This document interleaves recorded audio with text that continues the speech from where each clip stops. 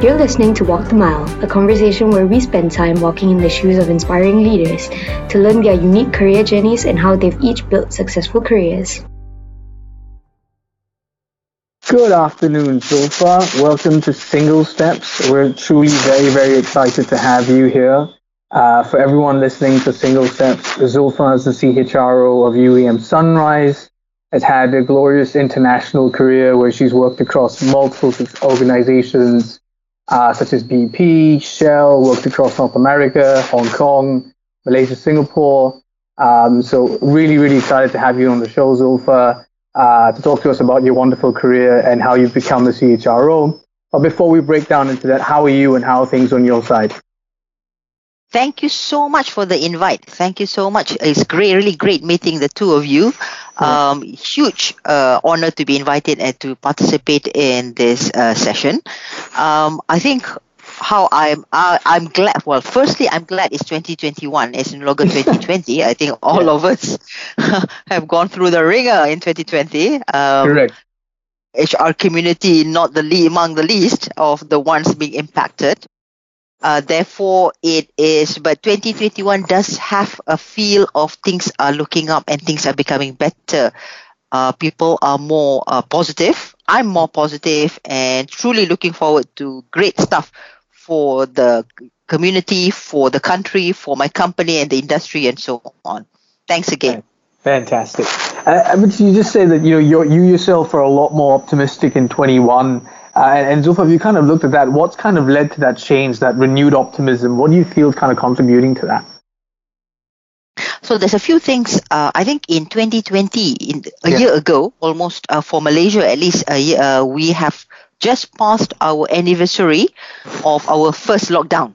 Yes. And there was a lot more uncertainty and fear and concern and just breakneck speed change. I think in most countries around the world, we were then, a year ago, we were coping with differing SOPs, differing regulations, differing country and government regulations. So that was going through. I think for many of us, and me included, looking back on the last 12 months, I am definitely optimistic because I am very, very pleased that we all survived. Very, very pleased that some of my constituents, my beloved staff, my beloved line managers have shown a strength, a resilience, and resourcefulness and optimism in the last 12 months that was untapped. You know, it's in a crisis that we've become stronger, we become older. So those things will put us in good stead in this year and beyond. Fantastic. Yeah, it's really nice to see how we've all kind of hunkered down and really kind of, I guess, dealt with the change and, like you said, emerged stronger, right? Really interesting to see. Very cool. Zulfa, you've obviously had quite an interesting background, but before we go on there, what kind of really prompted you to take up a career in HR? What kind of led to that? Because if I remember correctly, you've done a degree in finance. Is that fair for me to say? Yes. Yeah. And this is a bit of a cheeky story. My CFOs always hate this story because I think that was my first love. I was one of those geeky, nerdy kids who has always had a flair for numbers. Yeah. And therefore, a background in finance and accounting seems to be the natural step. Mm-hmm. However, I went to University Utara Malaysia and they allowed me to take extra credit for lots of things. And for some of my extra credits then went into organizational behavior. So when it came to after graduation and upon looking for a job, I was fortunate to be invited to be part of the Shell graduate training program. I see. And they asked me, do you want to go into the finance program or do you want to go into the HR program? And that was the beginning of my choice. And like I said, my finance colleagues always hate it because I was there thinking, finance and numbers seem so easy. Let me go into HR. Where there is no guarantee that 2 + 2 is 4. Yeah, got you. So that was the story. And it has been challenging all the way through the way I wanted it. And would you say that, with you kind of being trained in finance, being pretty good with numbers, Obviously, a complete different ball game in HR. You're dealing with people, right? Obviously, a lot of variances there. So how did that understanding of numbers help you at that initial transition? Did it add any value? Do you think when I you think back? Well, okay, this will date me, of course. This will age me. Because of course, I started my profession last century. And I like saying the term last century is just to remind that, there's a difference between last century and this century. And when I first started my role, most of my colleagues do not seem to consider that having a flair for numbers as a strength in managing HR. Right. So that now, of course, it's a given because you're going to manage headcount, you're going to manage data, you're going to manage analytics, you're going to manage the HRIT and so on. So it was not, in the beginning, it was not very clear to me that my background in finance would have been any use or would have given me an advantage. The focus at that point in time was managing a lot of employee relations.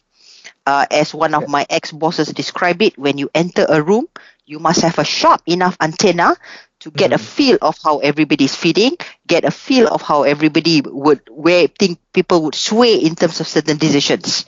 Right. So that sharp antenna in terms of judging, assessing people was much more valued. Of course, it is still valued now. Yeah. But my financial background and flair, of course, I'm nowhere near as good as I was when I first graduated. That's given. Came later when, especially when dealing with the specific technicalities of compensation and benefits. Right. When you start dealing with pension funds. Okay. When you start developing a balanced scorecard across 11 countries. Right. Right. So that came into play a bit later in my career. Fantastic. It's really good to see how it complements the role, and it also kind of made some of these initiatives that you've driven, I wouldn't say easier, but I guess it's been able to assist you in kind of navigating those waters. And obviously you've grown an interest towards org behavior. I think you pursued more, tertiary education in that space. You went on to do a master's and even a doctorate of management. What kind of pushed you in that direction? And I guess it's a two-pronged question. How did that help you in your HR career as well? I think so. As I progressed in my career, and as you progress, you look for role models. You look for roles. You look at what is success defined for you. You look at your bosses and your bosses' bosses and your other mentors and role models, and you decide what works for you and what doesn't work for you. So I think after some time, I have crystallized that my core values would be competence, integrity, and objectivity.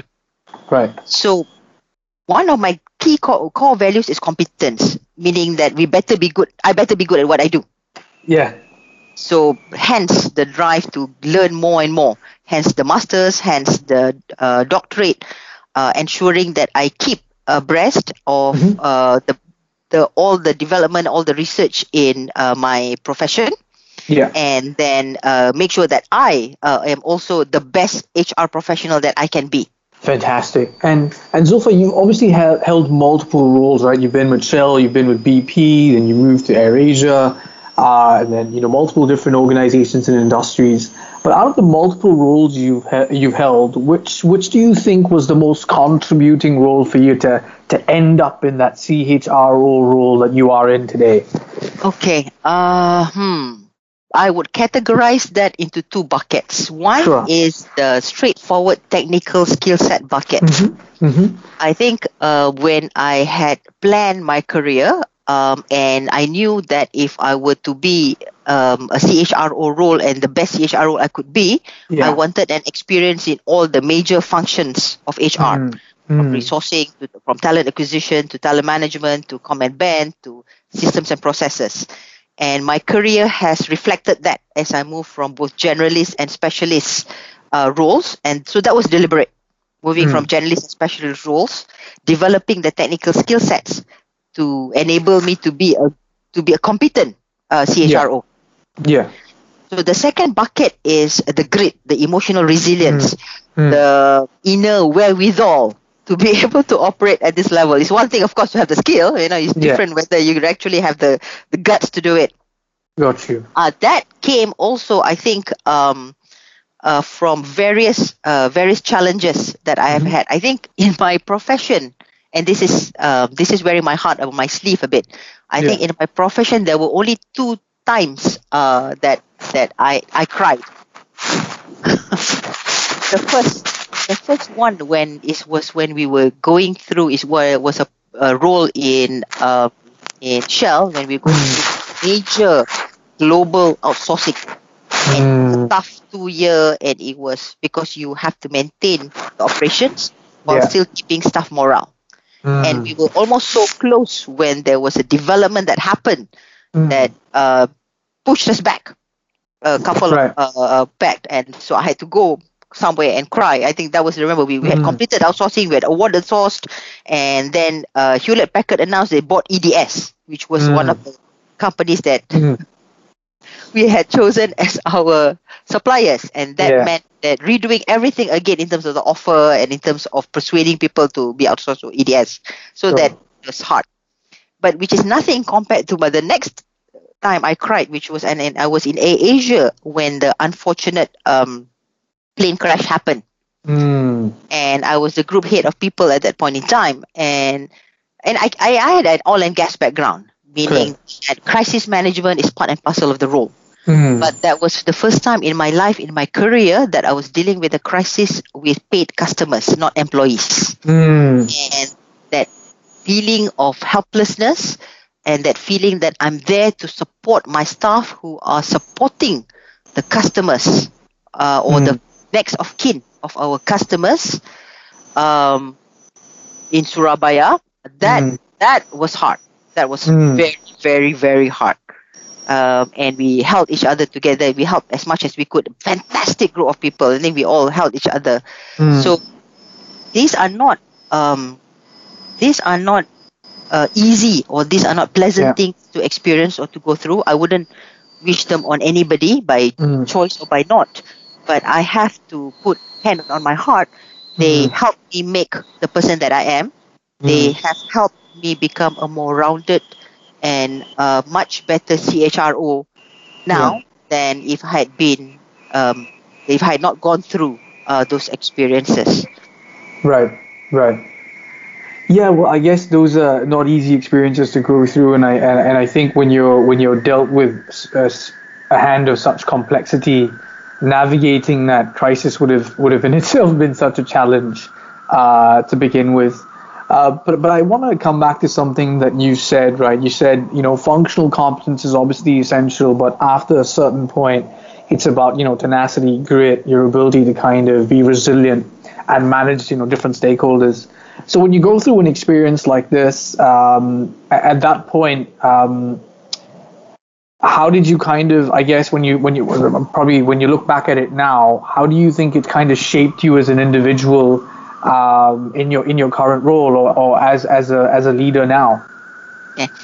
I think what has worked for me is understanding, is ensuring that I continue to improve my self-awareness, that I understand who am I, what are my strengths, what are my development, what are my core values, why am I here, and why am I doing why am I doing what I'm doing now. In one of the OD jobs that I did, I think as we went through it, and as you move and you become an internal OD consultant to lots of stakeholders, one of the things I learned is to clearly understand why you are doing what is this for. And a lot of times when you're doing consulting or when you're doing stakeholder management, you listen to what the person says. You want to listen.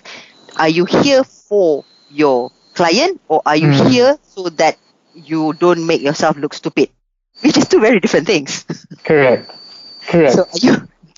So that has worked for me. The clear understanding and the brutal objectivity in evaluating what are my intentions in that particular moment in delivering that role. And I've often shared this with my proteges, my mentees, my coachees. Is like, now it could be that your intention may not be the most pure of intentions, but you need to admit it, acknowledge it and deal with it rather than blind yourself to it. And that has helped me in terms of dealing with various stakeholders, various levels of the organization, because you want to be authentic and know what it is. Yeah, People can only accept you once. If you're inauthentic, then they will remember it from then on. Got you. Zulfa, you've obviously held multiple roles, and I guess the big thing is you've also worked in so many different regions, right? You've done North America, you've done Hong Kong, you've done a bit of Singapore, Malaysia, Europe as well. How have these international experiences really helped you in your leadership role, or just in your career thus far? I think when I was moving around, cultural diversity and inclusion was already a big deal. And people were learning how to adapt that, how to implement it. And one of the examples or things that I like to emphasize wherever I go is, at the core of things, everybody wants the same thing. It is manifested differently, but everybody wants the same thing. And I give this very, very specific example, and I'll just use the example because I happened to be in Shell at that point in time. Now, everybody wants to be treated with respect. Correct. But it's manifested differently. Now, in the Malaysian culture, if I respect you, I'm not going to call you out up front. I'm not going to, but I will probably say a quiet word for you, etc. and so on. In the Dutch culture, if you respect the person, you will give that feedback right up front to the person's face. Respect. So the core premise is the same. Wanting to be treated with respect. How differs from culture to culture. So when people, we have friction because of that, you need to come down to the core. What exactly that people are looking for? What people are manifesting is only at the top. So that is my same message. Everywhere that I've gone around the world, everywhere that I have worked at the various levels of organization, it comes down typically to three things. People want interesting work. People want to be able to progress and develop and learn, etc. And people want to be treated with dignity and respect. Got you. Zulfa, listen, it's been a real pleasure speaking with you and learning of your experiences. But before I let you go, I would like to ask you one question. What's your advice to aspiring HR talents that look to be the CHRO, at some point and have it as an end goal? What would be the advice you would give them in terms of how they can make that happen for themselves? I think I'm influenced by the fact that because I chose this profession, I am passionate about it. So I didn't fall into this, and I've worked hard to be the best that I can be as much as possible, to be good in this profession. So therefore, and it goes back to my core values as an HR professional. Competence is one. The other is integrity, because the decisions that you make influence people's lives and careers. As HR, you do have the power, whether you like it or not, as a CHRO, to influence, to impact people's lives and careers. And that's not a power to be taken lightly. The third part of my value is objectivity, the ability to evaluate without being entangled emotionally and politically, be able to say no consistently and so on. So I think if a person wants to be CHRO and this role comes with certain power and obligations, one thing I would recommend, of course, I want the best CHROs possible in the community, is you need to understand your teammates doing things, because again, as HR people, you will influence people's lives and careers. It's not a responsibility to be taken lightly, and your integrity, it must be absolute as much as possible. That is the skill sets you can acquire, the skill sets you can polish, but your core integrity, your core delivery and intentions has to be in the right place. Got you. That's maybe it's too deep. Sorry about that. No, that was a power-packed response. So thank you very much for that, Zulfa. And I think like you said, it was a well thought out response. Obviously, I could see you thinking through what you were saying. So thank you very much for that. I really appreciate it. Listen, Zulfa, thank you so much for spending time with us. We really, really appreciate it. And thank you for sharing such wonderful insights. Thank you so much again for the invite.